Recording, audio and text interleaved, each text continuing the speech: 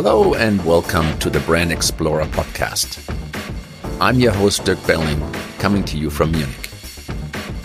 These interviews explore the trails and passes people have taken to build successful brands in the cycling community. Listen to their lessons from their own personal experience. Enjoy the ride. 1990 betrat Thomas Frischknecht mit dem Gewinn der Silbermedaille bei der WM in Durango, USA, die Mountainbike-Profibühne und startete damit seine außergewöhnliche und erfolgreiche Rennkarriere. Als Teammanager legte er vor nun heute fast 20 Jahren mit dem Scott Swiss Power Mountainbike Team den Grundstein für die Erfolgsstory Nino Schurter. Die Saison 2021 war eine der nervenaufreibendsten. Voller Herausforderungen und Druck für Frischi und sein Team. Corona, Weltcuprennen ohne Zuschauer und ein 4. Platz von Nino bei den Olympischen Spielen in Tokio erhöhten den Druck auf alle. Der Europameistertitel von Lars Forster brachte die ersehnte Wende. Und die harte Geduldprobe wurde am Ende der Saison mit Ninos 9. WM-Titel belohnt. So sagt Thomas zu Recht, Ende gut, alles gut. Und darauf ein Glas Bocca di Lupo. Wir sprechen über Frischis größten und definitiv längsten Tag in seiner Karriere, das Straßenrennen bei den Olympischen Spielen 1996 in Atlanta, die schwierige Saison 2021 und wie er und das Team wieder zum Erfolg zurückfand, seine besondere Beziehung zu Tom Ritchie und warum Teambuilding bei Frischi durch den Magen geht. Enjoy the ride. Frischi, guten Morgen. Schön, dich zu sehen. Wie geht's dir? Guten Morgen, mir geht's blendend.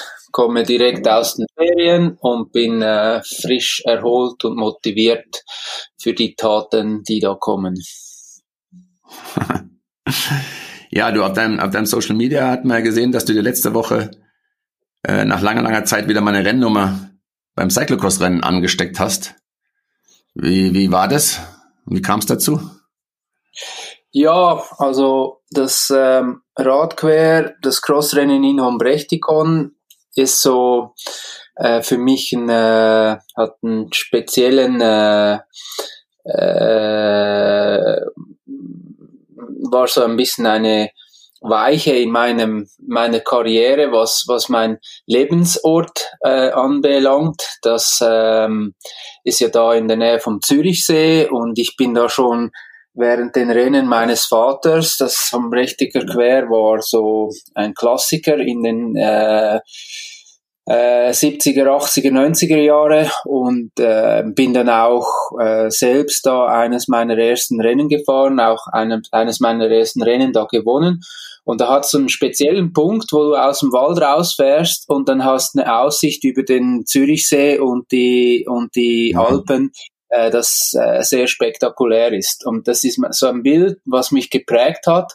Und als ich dann Jahre später auf der Suche war nach einer Wohnung, habe ich ein Inserat in der Zeitung gesehen, Feldbach, und genau wegen diesem Crossrennen bin ich dann da hingefahren und habe mir die Wohnung angeschaut und jetzt lebe ich seit 30 Jahren da und habe meine Familie da großgezogen. Also von dem her war es ein entscheidender Moment eigentlich in meinem Leben und jetzt ist das Revival von diesem Cross auf der alten Strecke und da hat alles zusammengepasst, da einfach teilzunehmen, war ein Funrennen, nicht so seriös und hat riesig Spaß gemacht, zumal dann auch die fast ganz komplette alte Garde der Schweizer Radquerfahrer da waren Albert Zweifel mit dabei und eben der Pascal Richard ist sogar selbst mitgefahren, das war so ein bisschen mein Idol während meiner Anfangsjahre als Crossfahrer und es war eine gute Reunion. Ja, sehr schön. Und jetzt hast du diesen phänomenalen Bergblick über den See und die Alpen permanent, also seit 30 Jahren da. Genau. Und das ist auch für mich nach wie vor der schönste Ort auf dieser Welt, zumindest zum Wohnen. Da habe ich meine Wurzeln und ja, da zieht's mich nicht mehr weg. Hier dem Thema Pascal Richard, da gibt's ja auch eine Story, die hast du mir schon mal vor Ewigkeiten erzählt, und dann habe ich diesen Bericht gelesen, dass du ja da damals dann spontan nach dem Olympiarennen Mountainbike auch noch das Straßenrennen mitgefahren bist.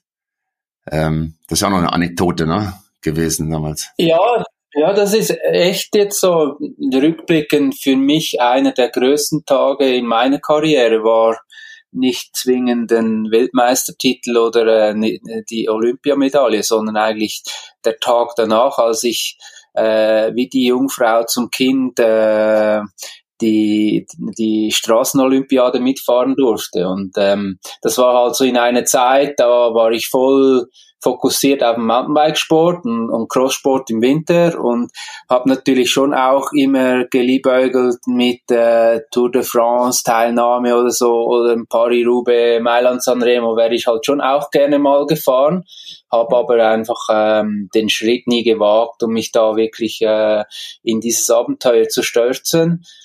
Kannte aber auch sehr viele dieser Fahrer und hatte dann die Möglichkeit, um das Straßenrennen zu bestreiten, weil sich Toni Rominger am Knie verletzt hatte und aufs Rennen verzichtet hatte und auf die Schnelle konnten sie keinen Ersatzfahrer organisieren. Und dann war ich dann da am Start mit dem Crossrad, dem Ritchie Stahlrahmen. Ich hatte nur ein Trainingsrad da, das sie dann noch ein bisschen gepimpt haben mit schnellen Rädern über Nacht. Und das war ja weniger als 24 Stunden nach meinem Rennen im Mountainbike, um die Mountainbike-Medaille. Und dann stand ich da am Start. Und da war halt für mich der ganz, ganz prägende Moment, als dann der Miguel Indurain vor mir stand, das erste Mal, als ich den live gesehen habe, und der hat mich nur so angestarrt. Das war zu einer Zeit, wo die Schweiz so ziemlich Nummer 1 war im Straßenrennsport, mit Alex Zülle, Pascal Richard, Toni Rominger und Beat Berg und wie sie alle hießen. Und da waren 5 Schweizer am Start und er hat mich nicht gekannt. Also dann er dachte so, woher kommt jetzt der?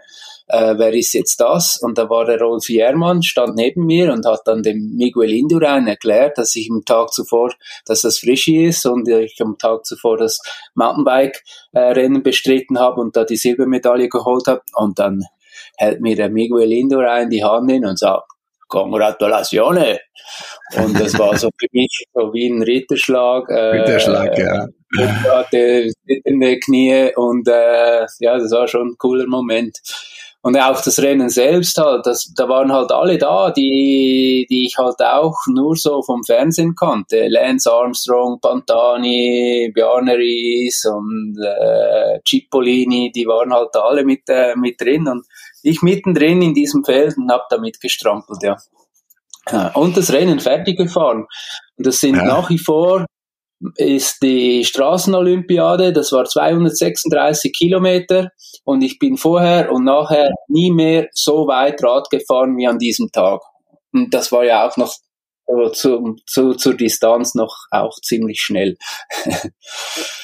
Von dem her, ja, das war für mich ein ganz, ganz großer Tag. Auch die Erkenntnis, was du zu leisten fähig bist, weil eigentlich war es ein Tag nach dem Mountainbike-Rennen, da habe ich alles gegeben. Da habe ich ja eben die Medaillen gekämpft und körperlich eigentlich nicht gut vorbereitet und müde.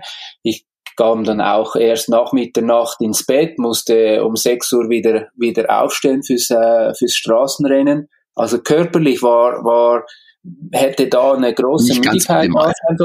Nicht ganz optimal, aber ich war da einfach so auf Wolke 7, nachdem ich die Silbermedaille gewonnen habe, Olympische Spiele, das war schon eine ganz große Sache.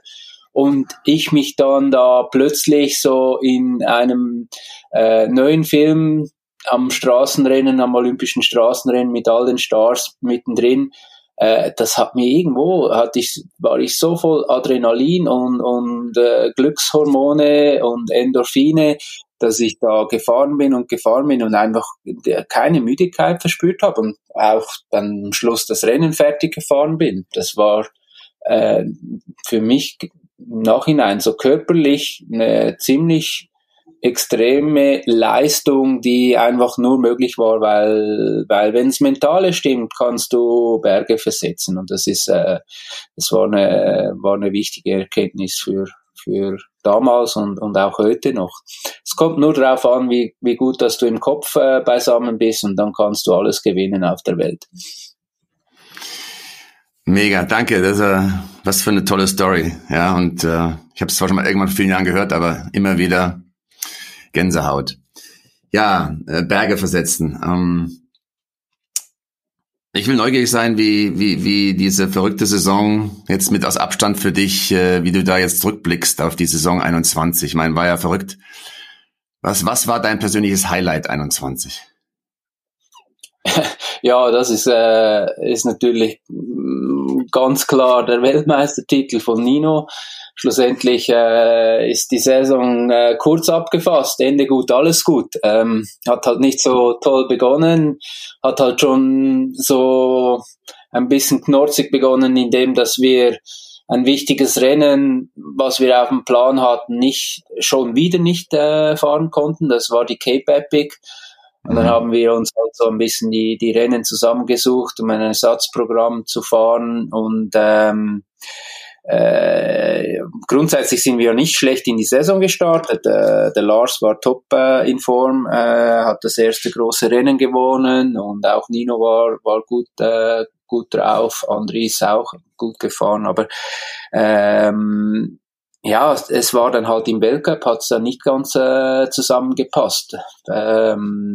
Jeder meiner Athleten hatte so irgendwo, standen sich die Fahrer ein bisschen selbst im Weg, oder war der Druck zu groß, oder sie wollten es zu gut machen, und zum Teil auch im Fall von Nino haben die Bedingungen auch nicht wirklich für ihn gepasst, und ja, da lief alles ein bisschen knorzig, und dann siehst du dich dann schnell mal mit dem Rücken zur Wand, und wenn es dann halt, wenn der Druck nochmals ansteigt, dann geht dann erst recht nichts, dass es nicht mehr so richtig zusammenpasst. Und wir mussten da schon ziemlich lange warten, hatten da die Hoffnungen voll auf Olympia gesetzt. Da ging's auch, obwohl Nino ein extrem tolles Rennen gefahren ist, war dann die Enttäuschung doch größer über den, in Anführungszeichen, nur 4.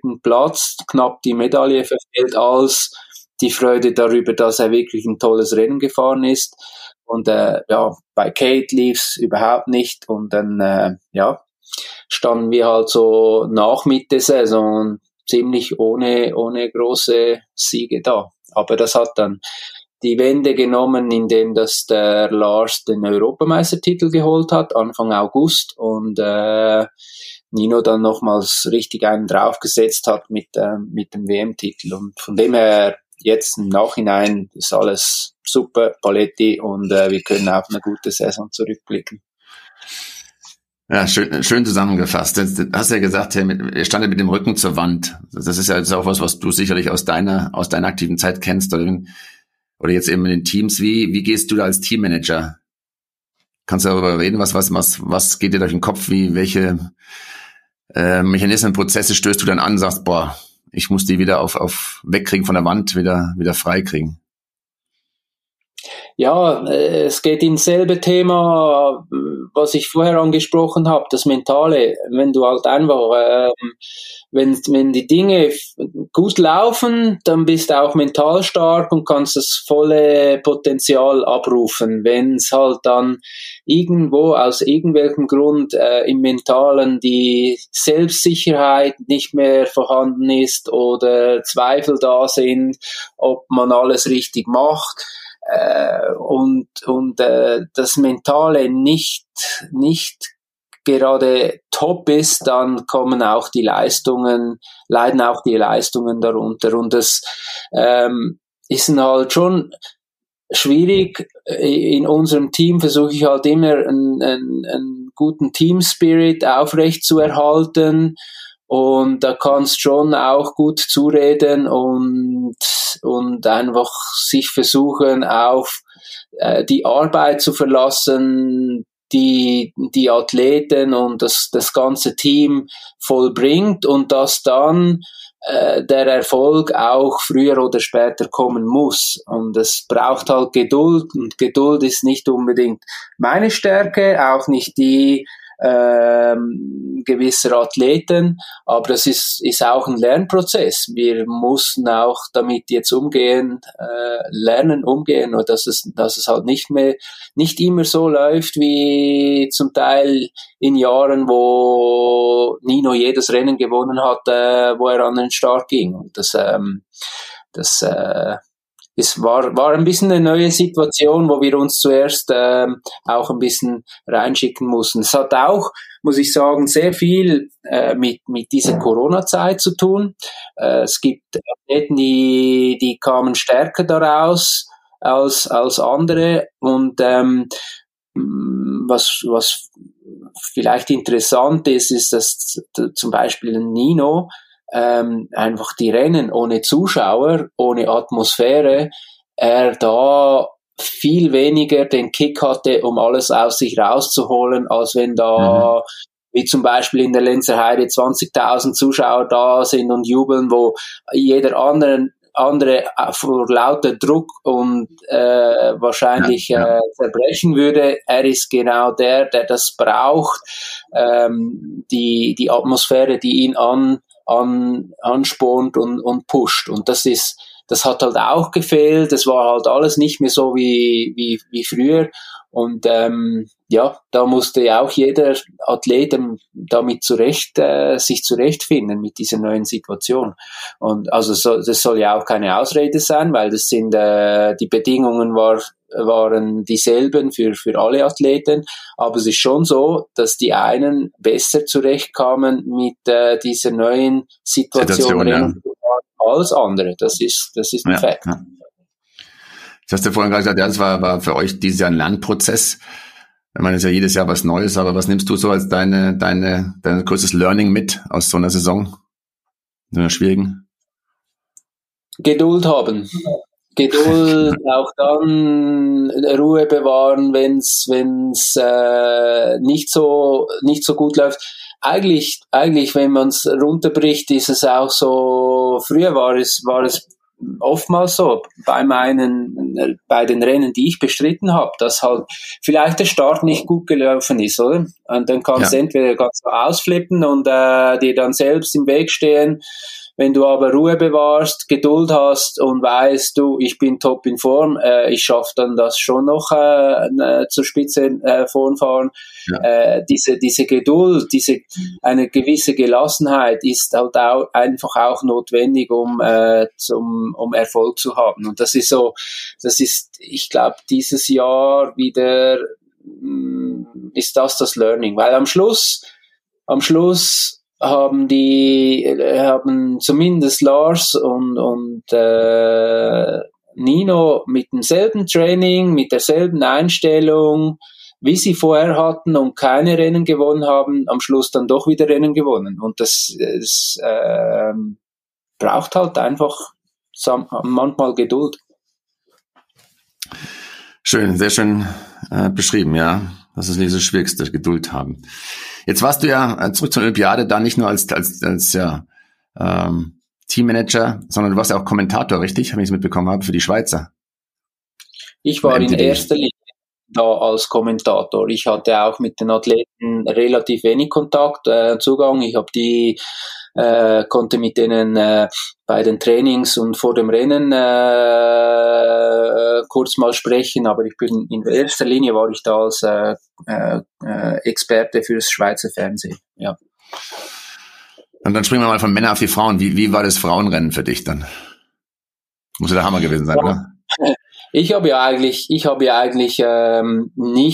direkt was mit den Schweizer Frauen am Hut, ich betreue die ja nicht und ich kenne die zwar alle sehr gut, aber ich habe ja grundsätzlich nichts direkt mit denen zu tun während den sonstigen Rennen. Mhm. Aber für mich war das wirklich einer der größten Tage meiner ganzen Karriere, weil für mich ist es, ich als Schweizer, der halt schon von Anfang an diesen Sport weltweit, aber vor allem auch in der Schweiz propagiert hat, dann zu sehen, dass 3 Schweizer Athletinnen auf dem Podest stehen an der Olympiade, das ist schon was extrem Sensationelles. Und das hat mich gefreut für den Schweizer Mountainbikesport, insbesondere, aber natürlich auch für die Ladies, die diese Medaillen geholt haben. Das war schon extra klasse. Was meinst du aus deiner Einsicht, warum sind diese Schweizer Frauen so stark? Sind sie jetzt ja schon seit längerer Zeit so viele, ich meine die Schweizer generell, aber jetzt nochmal die Frauen, was machen die? Ja, da ist vieles zusammengekommen, was vielleicht auch mal vorher nicht zusammengepasst hat. Einerseits, also das meiste ist eigentlich wirklich dem Nationaltrainer zuzuschreiben, dem Eddie Telser, das geschafft hat, gerade im Frauenteam, das ist meistens nicht so einfach, wirklich ein Team zu formen. Man muss schon auch sehen, dass Jolanda, Linda und Sina ja eigentlich im Weltcup auch Konkurrentinnen sind, auch wenn sie aus der Schweiz kommen. Und gegeneinander fahren im Normalfall und dann ausgerechnet am wichtigsten Rennen in der Karriere oder in der Saison müssen sie als Team agieren und da ein Team zusammenkriegen, das wirklich auch harmoniert und ein Team, wo der Spirit hoch ist, wo dann alle davon profitieren können. Das bewundere ich als Teammanager, weiß ich, wie schwierig das ist, das so hinzukriegen. Und das war das jetzt wahrscheinlich das erste Mal überhaupt, wo es ein Nationaltrainer geschafft hat, ein Frauenteam so stark zusammenzuschweißen, wo dann jede Einzelne ihr volles Potenzial abrufen konnte. Und das nebst der Leistung der Athletinnen selbst ist da ganz, ganz viel dem Nationaltrainer zuzuschreiben. Und die haben einfach sonst auch alles richtig gemacht. Die waren halt da auch die einzigen, die da bei den neuen Bedingungen haben ja alle schön trainiert die ganze Woche auf trockener Strecke und haben alles genau einstudiert, Linien einstudiert und dann kam halt der Regen über Nacht und das hat die Strecke komplett verändert und die Schweizer waren halt dann auch die einzigen, die noch am Morgen im größten Regenwetter nochmals auf die Strecke gingen, um einfach zu schauen, wie sich der Untergrund anfühlt, wo es rutschig ist und die Veränderungen waren ja dann schon extrem und die kamen dann halt einfach gut vorbereitet und gut eingestellt an die Startlinie und haben dann ihr volles Potenzial abgerufen. Ja, wirklich sehr, sehr beeindruckend und hoch emotional. Hab's auch mit live verfolgt am Fernseher. Jetzt hast du ja gerade die Arbeit vom Nationaltrainer da wirklich deutlich hervorgegeben, ein Team zu formen. Das ist ja auch bei dir als Teammanager eine deiner Aufgaben, Teambuilding, so ein Team zusammenzubringen. Wie gehst du da vor? Hast du da gewisse Standards, Prozesse oder probierst du auch mal neue Sachen aus? Da passiert vieles nach Bauchgefühl und einfach Erfahrung. Und ich hatte vielleicht das Glück, halt auch an die richtigen Leute ranzukommen, wo es dann auch relativ einfach ist, einen guten Team-Spirit aufzubauen. Hat einiges auch mit Loyalität zu tun, mit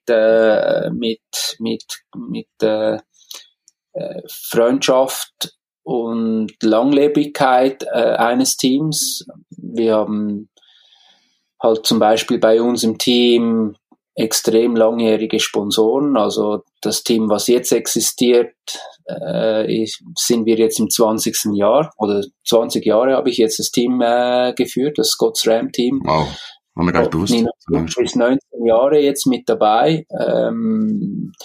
Leute wie der Janik und unser Mechaniker, einfach Leute, wo du in jeder Situation immer vertrauen kannst und zurückgreifen kannst. Im Team selbst, aber auch bei den Sponsoren, dass ich mit Leuten zu tun habe, seit 20 Jahren mit denselben Leuten zu tun habe, insbesondere auch die Leute von Scott, da hat's nie irgendwo Wechsel gegeben. Und das gibt eine ganz, ganz große Stabilität in ein Team, wenn du es mit denselben Leuten zu tun hast. Du kennst dann die Leute auch sehr gut in- und auswendig, die wissen, wie ich funktioniere, ich weiß, wie sie funktionieren, und dann ist es relativ einfach, ein erfolgreiches Team zu führen, wenn du die richtigen Komponenten beisammen hast. Und jetzt jemand, wie lange hast du gesagt, ist der Yannick jetzt dabei schon im Team auch? Bin ich schon? Der Yannick ist jetzt auch schon 10 Jahre dabei.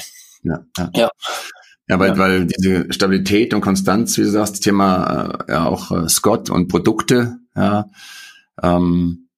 ist ja auch von außen gesehen ein wahnsinniger Wert, den du da hast mit dem Fahrrädern und den Mechanikern, ja, und nutzt du ja auch nach außen. Ich meine, Yannick ist mittlerweile auch so ein eigener Star geworden, ja, eine Marke innerhalb des Teams. Ja, klar, also das ist das Storytelling wird bei Scott hoch groß geschrieben, und da ist auch vieles Interessantes, was passiert nebst der Zeit zwischen Startschuss und Ziellinie. Das Ganze drumherum ist sehr spannend, und da ist der Janik als unser Chefmechaniker, oder auch was zum Beispiel bei Kate, Brad anbelangt, sind wichtige Komponenten, die für Storytelling, sowie auch die Julia Hegar, unsere Physio, die auch mit extremen Qualitäten einen großen Teil zum Gelingen des guten Team Spirits beiträgt. Und du tust ja auch viel für diesen guten Spirit. Ja, wenn man das, ich durfte das schon miterleben bei einigen Lagern, also wie du dich kümmerst da darum und sowas, ist ja, also scheint ja für mich, als wie gesagt, als wenn das deine zweite Familie ist, neben der anderen Familie, die du auch wirklich seit langem, kann man sagen, glücklich machst mit all den Dingen, die du tust, ist ja das immer wieder toll zu sehen. Du kochst, das Essen, Ausflüge, also das hat da nicht so viel zu tun wie so einem harten Straßenteam, sondern eher so wie in so eine Familie. Wie siehst du das? Wie ist es dazu gekommen aus deiner Sicht? Ja, ich sehe das als meine absolute Hauptaufgabe, dass sich die Teammitglieder, und da spreche ich von den Teammitgliedern inklusive Staff, also es darf sich auch nicht immer alles nur um die Athleten drehen, sondern ich versuche da unsere Hierarchie möglichst flach zu halten. Da haben die Mechaniker im Gegensatz zu den Straßenteams, essen die am selben Tisch und bekommen genau dasselbe Essen wie die Athleten auch. Alles andere wäre bei uns gar nicht vorstellbar. Und, nein, ich sehe das als meine Hauptaufgabe, denn dass es allen Teammitgliedern gut geht, dass sie sich wohlfühlen, und wenn das der Fall ist, dann können auch alle ihre beste Leistung zeigen, und der Rest das ist dann so ein bisschen einfach die Office-Arbeit, die es dann auch zu machen gibt. Aber das könnte eigentlich wirklich jedermann machen. Ein bisschen Flüge buchen und Hotel buchen und machen und Einschreibungen und all das. Das ist ein Office-Job, das ist nicht so Rocket Science. Aber ein Team zu führen, das halt funktioniert, das braucht vielleicht dann schon ein bisschen Erfahrung und vor allem braucht es viel Engagement und Liebe. Sehr schön zusammengefasst. Ja, jetzt gibt's ja da durch den André eine Überschneidung von Familie zu Familie oder von Familie zum Rennteam. Du hast es ja selber erlebt, weil als dein Vater gefahren ist, dann bist du angefangen. Wie ist das für dich, dass dein Sohn in deinem Team fährt? Ja, für mich ist es was sehr Schönes, seine Entwicklung mitzuverfolgen und muss ich immer auch wieder betonen, der André fährt nicht in meinem Team, weil er mein Sohn ist, sondern weil ich in ihm großes Potenzial sehe. Klar ist er nicht der Nino Schurter, so einer kommt nicht einfach so alle paar Jahre, aber André hat bis jetzt eine solide, gute Karriere gezeigt und ich sehe auch noch Steigerungspotenzial in dem Jungen und freue mich, ihn da bei seiner Karriere zu begleiten. Und, er fährt nicht in meinem Team, weil ich jetzt da halt der Vater bin. Er macht das auch wirklich für sich. Das war nie, ich habe ihn nie dazu gepusht, um auch Mountainbike-Profi zu werden, sondern er hat halt einfach diese Passion übernommen, wie ich die von meinem Vater übernommen habe und wenn er Freude, Spaß daran hat und auch den nötigen Erfolg dazu, dann macht er mir natürlich große Freude. Ich meine, er hat dieses Jahr immerhin den Swiss Cup, das Gesamtklassement gewonnen, was in der Schweiz doch auch was heißt. Ja. Und ja, ich bin stolz auf meinen Sohn. Sehr schön. Jetzt möchte ich mal zurückgehen und noch mal neugierig so, dass daneben, dass du ein sehr, sehr erfolgreicher Rennfahrer warst du ja auch einer der Athleten, und das habe ich als damals Journalist ja kennengelernt, der schon schnell verstanden hat, neben dem Rennsport sich auch als Person immer wieder, ich sag mal, positiv in Szene zu stellen, ja, für Interviews, für jeden Spaß, so und hast dich ja da wirklich als eigene Marke entwickelt. Wenn du zurückblickst, hast du das mit Plan gemacht oder kam das auch irgendwie so aus dem Bauch heraus? Deine eigene Markenentwicklung als Frischi? Ja, das war eher eine Erkenntnis, die ich kopiert habe von anderen. Ich bin in einer Zeit groß geworden, wo es, sagen wir mal, diese Charakteren gab, wie ein Greg Herbold oder Tinker Juarez oder Hans Ray ist auch ein gutes Beispiel, John Tomac sowieso, wo ich dann halt schnell erkannt habe, dass es einfach sportliche Leistungen gibt, was immer die Basis ist natürlich, um erfolgreich als Profisportler durchs Leben zu gehen, um da Sponsoren zu haben. Aber gerade in unserer Sportart war schon alles sehr, sehr imagebezogen. Und ja, einiges habe ich ja auch dank dir gelernt, Dirk. Ich erinnere mich da, wie du da diese Product Launches für RockShox organisiert hast und ich da Teil war von dem Ganzen und da auch gelernt habe, wie wichtig es halt ist, dass du für die Sponsoren da bist, wenn sie dich gebrauchen können, nicht jetzt nur im Rennen, sondern dass du mit der Erfahrung, die ein Athlet mitbringt, für ein Produkt oder für ein Brand von enormer Bedeutung ist, dass halt gewisse Erfahrungen, nehmen wir jetzt das Beispiel RockShox, um gleich bei meiner ersten Erfahrung in diese Richtung war, denke ich, meine Erfahrung, die ich als Rennfahrer dann all den Journalisten mitgeteilt habe, mindestens so wichtig wie zum Beispiel der Product Manager selbst, der sowieso nur fürs Produkt spricht, aber auch, dass die Bestätigung dann auch von Athleten kommt, die täglich auf dem Bike sind, ein bisschen aus neutralerer Sicht. Das war damals wichtig und das ist auch heute enorm wichtig. Also ich will mal schätzen, dass grob gesagt der Marktwert eines Mountainbike-Athleten ist zur Hälfte bestimmt durch seine Resultate und zur anderen Hälfte, wie gut er sich vermarktet mit seinen Partnern, Sponsoren oder wie zum Beispiel halt auch der Social-Media-Auftritt ist. Also ich würde das heutzutage als 50-50 einschätzen. Und das habe ich vielleicht, ziemlich früh erkannt und auch mich dementsprechend bemüht, nicht nur schnell Rad zu fahren, sondern auch da zu sein für die mich brauchen und unterstützen, für meine Sponsoren. Schöne Geschichte. Und stell dir vor, wenn du vor 2-3 Wochen in Mallorca warst, bin ich für 8 Tage wieder zurück an Gardasee, nach, denke ich mal, gefühlten 10 Jahren, zu Kiko ins Hotel Venezia. Und habe dort die Trails wieder entdeckt, auf dem Rennrad, auf dem Mountainbike und auch das gute Essen. Und natürlich gab's mit Kiko, dem Hotelbesitzer, auch viele Geschichten und da kamst auch du drin vor. Und wenn ich das jetzt so zurückblicke, ist genau das, hast du ja damals schon gemacht, verstanden, das Thema Genuss.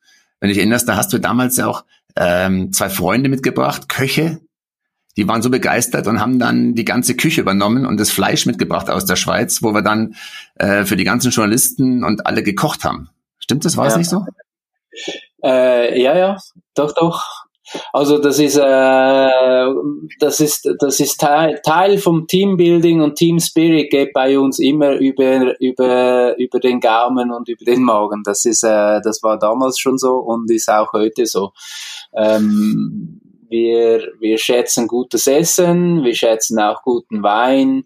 Wenn wir unterwegs sind als Team, gibt's jeden Abend eigentlich ein Glas Wein in Maßen. Das auch ein Nino Schurter oder Kate Courtney trinken ein Glas Wein am Abend vor einer Weltmeisterschaft. Das gehört bei uns zum Genuss dazu. Eben wie gesagt alles in Maßen, aber das Zusammensein und den Tag auszuklingen mit gutem Essen und einem Glas Wein, das gehörte damals dazu und ist heute noch aktuell. Ja, das bringt mir gleich dann auch nochmal zur nächsten Frage, Neugierde. Thema Wein, das ist ja nimmt ja auch einen großen Platz bei dir ein in deinem Leben, als hast ein eigenes Weingut, machst deinen eigenen Wein. Wie bist du da reingerutscht, aus dem Weingenießer auch an Weinanbauer zu werden? Ja, eigentlich ein bisschen wie die Jungfrau zum Kind, auch da. War halt jahrelang, war Massa Vecchia in der Toskana, Massa Marittima, mein zweites Zuhause, wo ich oft trainiert habe. Gerade so in der Zeit im Herbst und im Frühjahr und wenn's da in der Schweiz halt die Wetterbedingungen nicht so toll waren, weil ich schon früh Familie hatte und Kinder hatte, wollte ich eigentlich nicht wie andere da schon 3 Monate oder Monate nach Südafrika zum Training, sondern ich wollte halt irgendwo in der Nähe von der Familie sein oder mit der Familie sein im Winter oder in der Übergangszeit, wenn nicht gerade Saison war. Und da hat sich für mich die Toskana anerboten, dass wir 6 Stunden Autofahrt für mich da aus der Schweiz und konnte halt die Familie mitnehmen und da habe ich sehr viel Zeit da unten verbracht und dann auch Landleute und Kultur kennengelernt und unter anderem halt dieser Fabrizio Nicolini, was für mich das Pendant ist vom Tom Ritchie im Mountainbikesport, ist Fabrizio Nicolini der Pionier im Natural Wine Making und mit dem habe ich eine Freundschaft geschlossen über die Jahre und kam dann so eigentlich über ihn zum Wein. Und jetzt, um mal so ein Bild zu haben, wie groß muss man sich das vorstellen, für jemanden, der es nicht kennt da unten? Wie viel Wein kommt da raus? Wie viele Flaschen? Massavecchia ist eigentlich ein Mikroweingut mit 17.000 Flaschen, die wir produzieren. Das ist wirklich sehr, sehr wenig. In der Weinwelt normal, um ein Weingut profitabel zu halten, braucht so sicher 30.000 Flaschen. Mit 300.000 Flaschen ist man so irgendwo im Schnitt, und die großen sind dann eher 3 Millionen Flaschen, die produziert werden. Also sind wir mit unseren 17.000 Flaschen ein Mikroweingut, aber halt weltweit bekannt für die Pionierleistung in der naturbelassenen Weinproduktion, wo wir halt nicht nur im Bio und organisch produzieren draußen im Rebberg, sondern vor allem auch die Weine im Keller ohne Zugabe von irgendwelchen Hilfsstoffen produzieren. Also hat es auch keine Zugabe von Sulfiten, und da kommt nichts anderes rein als einfach nur die Traube. Und das ist sehr schwierig, das umzusetzen. Das ist in der internationalen oder kommerziellen Weinwelt nicht möglich, und wir machen das halt in kleinen Chargen und haben für das auch weltweit renommierten Namen, und mit dem kann ich mich auch zu 100% identifizieren. Oh, toll. Mensch.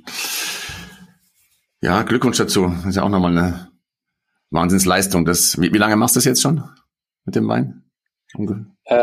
Ich hab 2001 meinen ersten Rebberg selbst gepflanzt mit der Familie, den in Boccalupo, und 2008 habe ich mich dann beteiligt am Weingut, und da produzieren wir auch nebst dem Wein Olivenöl, wir haben Fruchtbäume, wir haben Bienen, wir haben eigentlich ist so ein Mischbetrieb. Also Mischbetrieb heißt, das hast du schon auch da Mitarbeiter, ein ganzes Team, was da unten dann... Ja, das sind 4 Leute, die da Vollzeit angestellt sind, die davon leben, und ich muss sagen, ich begleite das Ganze, aber die Karre läuft auch ohne den Frischi. Die sind da sehr selbstständig unterwegs. Weil gerade so die Weinernte zum Beispiel, die passiert nicht dann, wenn es mein Kalender zulässt, sondern die ist genau dann, wenn es halt die Natur bestimmt. Und gerade der September ist leider bei mir so ziemlich der wichtigste Monat von der Saison, wo ich es mir selten nehmen kann, dass ich da bei der Weinernte mit dabei bin. Jetzt dieses Jahr habe ich es zum Glück wieder mal geschafft, für die Ölernte auch, aber das muss auch alles funktionieren, wenn ich halt dann ein Rennen bin. Ja. Ja, du hast gesagt, dass eine tolle Aussage von wegen der Karren läuft auch ohne Frischi. Du hast ja da viele Sachen, die du anstößt. So, wie machst du das? Ich meine, du musst ja auch Sachen abgeben und loslassen. Ja, wie ist das für dich als Teammanager, so schwierige Aufgaben aufzubauen, zu delegieren? Wie gehst du daran? Ich meine, du bist ja selber ein Perfektionist in vielen Sachen. Das weiterzugeben? Ja, also sehe ich jetzt da nicht so problematisch. Ich hab super Leute um mich herum, die gewisse Aufgaben sowieso besser machen können als ich selbst, und ein gutes Team besteht auch darin, dass jeder Einzelne eine gewisse Verantwortung trägt und auch darum alles gibt, um gut zu arbeiten. Das ist insbesondere auch bei den Mechanikern so. Die sind da so bewandt, dass ich alles, was Entwicklung und so anbelangt, eigentlich mit begleite und mehr für die Kommunikation zuständig bin zwischen dem, was wir an Erfahrungen sammeln und das dann an unsere Partner weiterleite, die Kommunikation, aber wie wir testen und wie wir das aufbauen, das überlasse ich oftmals dann den Mechanikern. Hast ja gerade einen schönen wichtigen Satz gesagt. Diese guten Leute, die du hast, die sind halt oftmals in dem, was sie tun, besser als man selber, ja. Und das bringt dann so ein Team ganz schön schnell vorwärts. Ja. Ja, ich hab halt ein bisschen so ganz viele Hüte an in dem, was ich mache, und bin aber nirgends dann dafür der absolute Spezialist. Aber wie gesagt, ich weiß es, die richtigen Leute um mich zu haben, die genau diese überdurchschnittlichen Fähigkeiten haben auf ihrem Gebiet, und die lasse ich dann mit vollem Vertrauen auch das machen, was sie gut können. Jetzt möchte ich mal auch zurückspringen, hast du einmal schon kurz erwähnt, Tom Ritchie. Ist ja auch jemand, der in deinem Leben eine große Rolle gespielt hat. Du bist als Junger rüber nach USA, bist angefangen Rennen zu fahren. Wie kam der erste Kontakt mit Tom Ritchie? Kannst du dich erinnern noch daran? Ja, das ist eine Geschichte, die eigentlich da bei den Crossrennen begonnen hat. Dass Dave McLaughlin, das war der Teammanager von Ritchie, selbst Crossrennen gefahren ist hier in der Schweiz, und Don Myra, das war der 89er Weltmeister. Das war die letzte Weltmeisterschaft, wo es noch zwei inoffizielle oder noch nicht UCI-Weltmeistertitel gab. Eine Weltmeisterschaft war in Mammoth Mountain. Die hat dann eben Don Myra gewonnen. Und diese Don Myra ist zusammen mit Dave McLaughlin in Europa Rennen gefahren, und die waren halt dann oftmals auch mit dem Zug unterwegs und hatten Mühe, sich da mit den Transportmöglichkeiten hab meine Eltern und haben dann ausgeholfen und die dann zum Teil mitgenommen, und so kam der erste Kontakt zustande, und dann hat halt der Dave McLaughlin zu mir gesagt, oder gedacht, ein Juniorenweltmeister im Cyclocross, der müsste eigentlich auch ein guter Mountainbiker hergeben. Und dann hat er mich da eingeladen nach Amerika.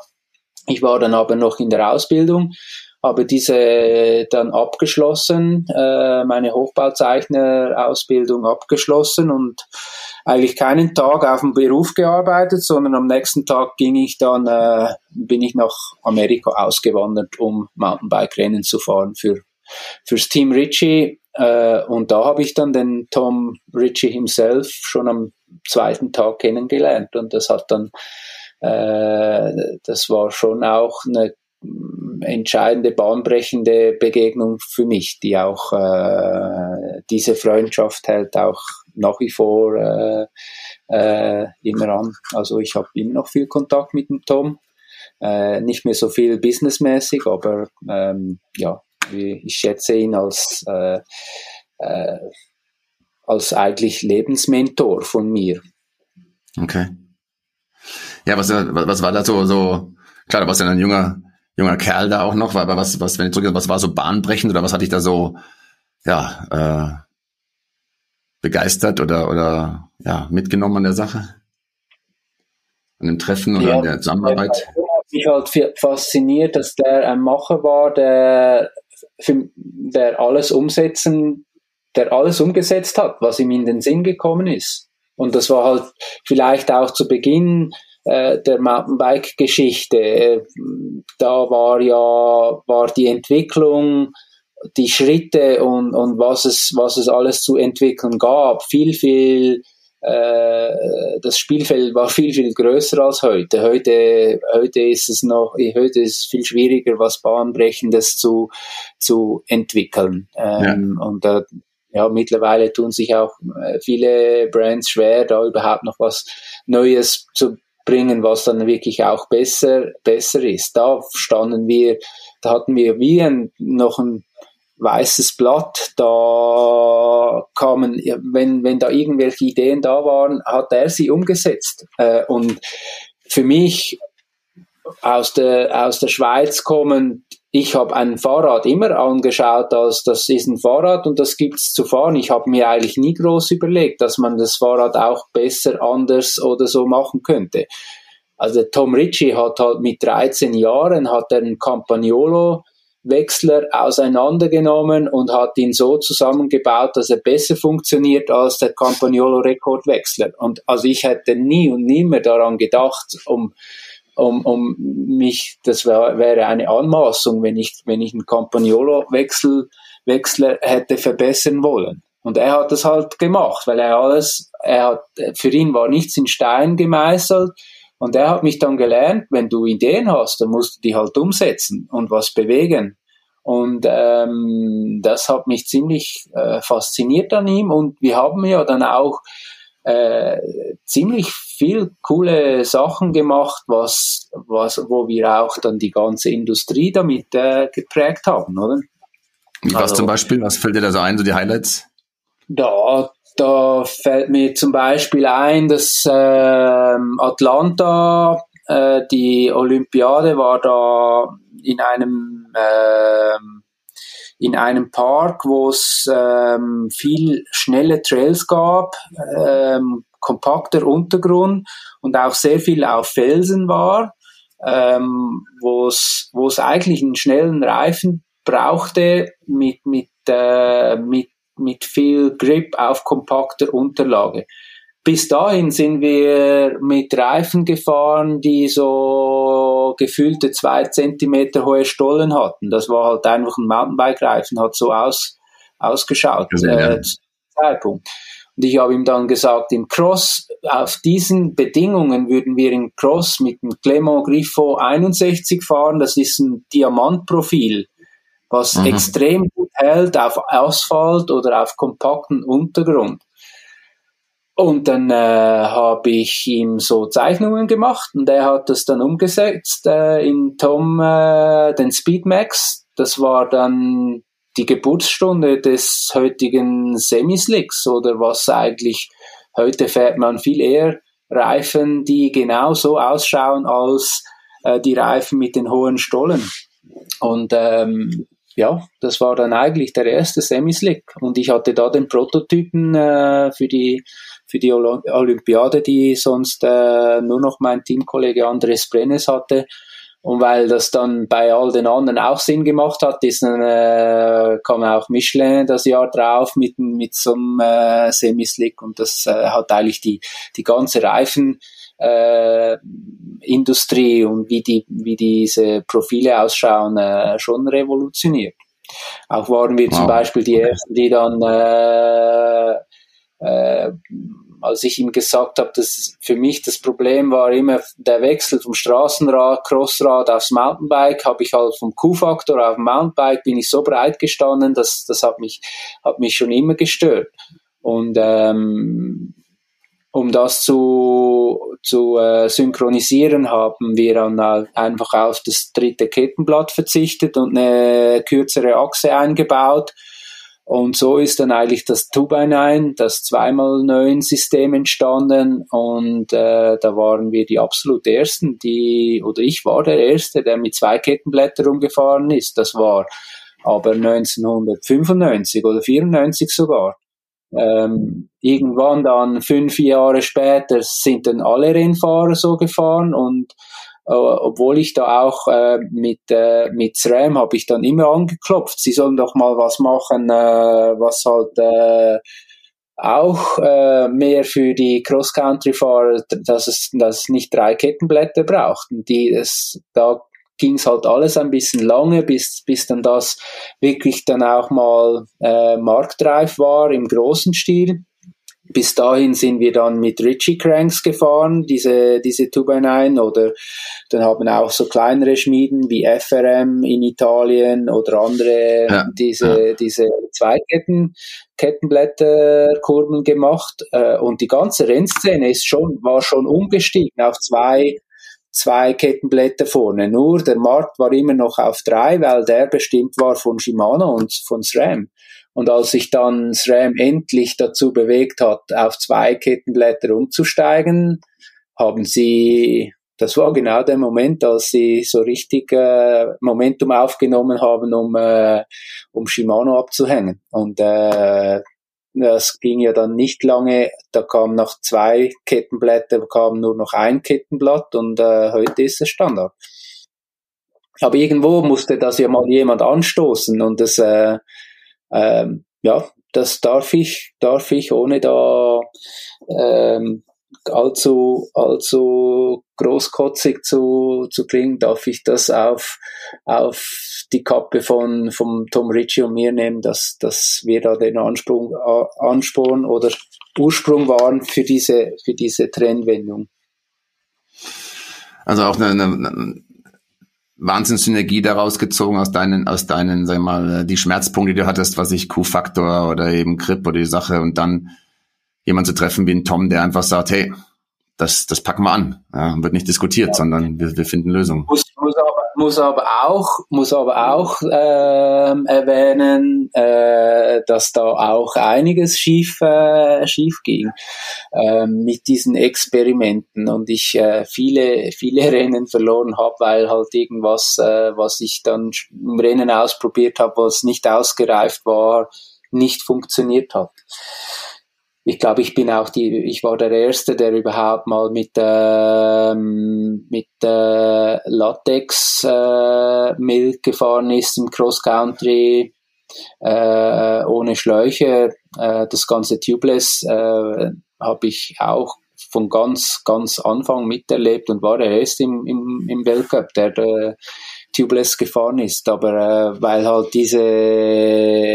da waren wir noch nicht so weit, dass die Reifen dann auch wirklich genug auf der Felge satt genug waren, dass das mit den Reifen runtergezogen hat, dass ich zwar keinen Platten hatte, aber mal dann auch einen Platten habe, aber nicht wegen dem Durchschlag, sondern weil es mit den Reifen runtergezogen hatte. Also es war alles auch mit schmerzlichen Erfahrungen. Es ist nicht so, dass das alles immer gelungen ist, aber das eine oder andere hat sich dann doch bewährt und weitergezogen. Für eine Phase war es zum Beispiel auch, war ich der Erste, der mit Colles gefahren ist und das war halt zu einer Zeit, wo die Reifenindustrie noch nicht so weit war, wie sie heute ist und nicht zuletzt, weil dann plötzlich alle auf Colles gewechselt haben und auch zum Beispiel der Nino auf Colles Weltmeister wurde und ein ziemlich großer Anteil er hat ja dann mal gewechselt und dann haben sich die großen Brands haben sich dann überlegt, ja, wie machen wir Reifen, die Eigenschaften eines Colles haben und das war dann das ist eigentlich dann auch passiert und ist jetzt nicht was heute noch gefahren wird, aber es hat den Ursprung oder den Anstoß gegeben für die großen Reifenhersteller, um ihre Reifen besser zu machen. Für all die, Thomas, die jetzt nicht so tief bewandert sind, kannst du kurz erklären, was Colles ist? Schlauchreifen, die auf eine Felge geklebt werden. Ja. Also das kommt vor allem aus dem Crosssport und aus dem Straßenrennsport. Da waren diese Schlauchreifen, die Colles, eigentlich Standard für den Rennsport. Und das habe ich zusammen mit Richard Newhouse von Dugast fürs Mountainbike adaptiert. Ja.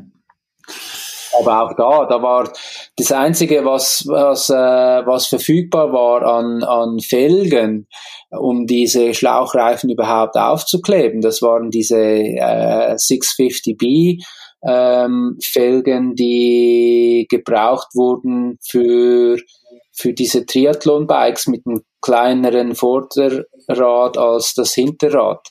Ja. Also sprich, was dann auch wiederum auf die ganze 27,5er Trend resultiert hat. Also das ist alles so viel miteinander verbunden in dieser ganzen Entwicklung, was irgendwo mal seinen Ursprung hatte. Und ich hatte das Glück, um bei vielem von Anfang an mit dabei zu sein.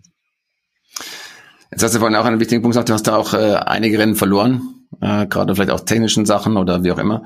Wie gehst du um mit Thema Rennen verlieren, wenn du verlierst?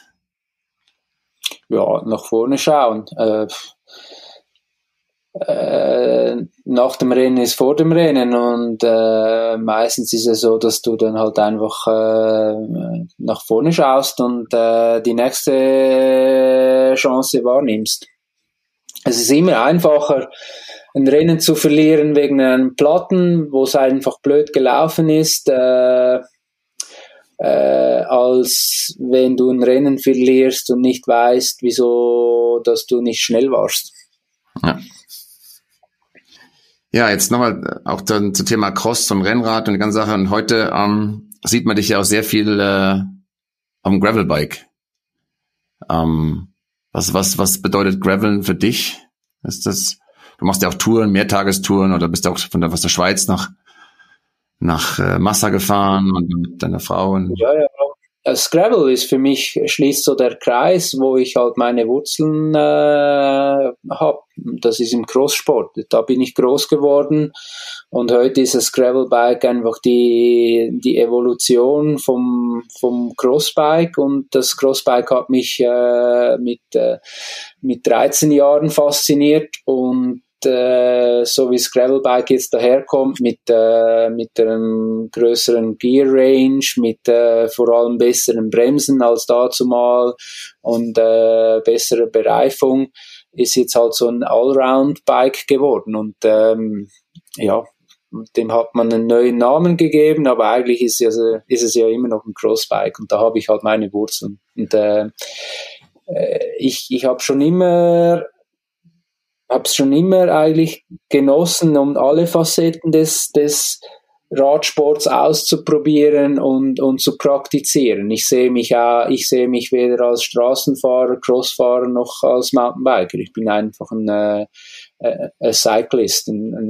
Ich habe einfach den Enthusiasmus für den Radsport schlechthin. Egal welches Bike ich fahre, ich sehe eigentlich immer das Schöne an einer gewissen Disziplin oder an einem Typ Rad, was ja auch beim Mountainbike finde ich super toll, auch mal mit der Bahn hoch und mit einem Long Travel Trailbike einen Tag zu genießen oder große Touren zu machen in den Alpen, wie auch mit dem Hardtail einfach da durch den Wald zu rotzen, wo es halt nicht unbedingt ein Long Travel Bike braucht.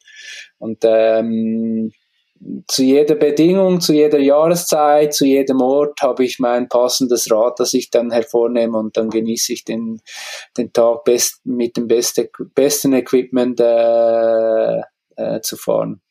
Und auch der Wechsel finde ich spannend. Ich möchte jetzt nicht eine ganze Saison nur Straßenrad fahren oder eine ganze Saison nur Mountainbike fahren. Der Mix, der macht's aus. Also dann gibt's in dem Sinne kein eines Lieblingsrad, sondern dann bist du derjenige, der sagt, hey, ich brauche die Abwechslung.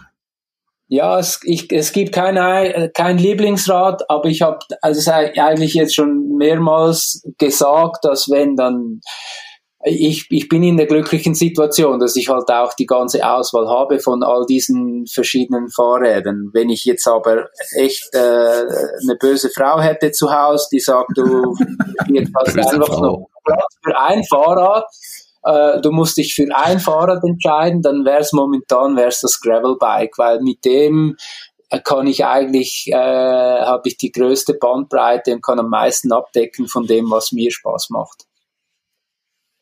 Aber zum Glück hast du ja eine sehr liebenswerte, reizvolle, verständnisvolle Frau. Und tolle Partner, die mir diese Bikes und immer neu in den Keller stellen. Super. Thomas, vielen, vielen lieben Dank. War wieder Gänsehaut, dir zuzuhören, die Geschichten. Danke, dass du Zeit genommen hast. Bist sehr viel beschäftigt, dich mit dir und deiner Familie und natürlich auch deinem Team. Jetzt erstmal eine gute Auszeit, Energie tanken und dann mit neuem Schwung ins nächste Jahr. Und dann sieht man sich hoffentlich da irgendwo auf dem Weltcup wieder. Ja? Also, alles Gute, danke. Danke dir.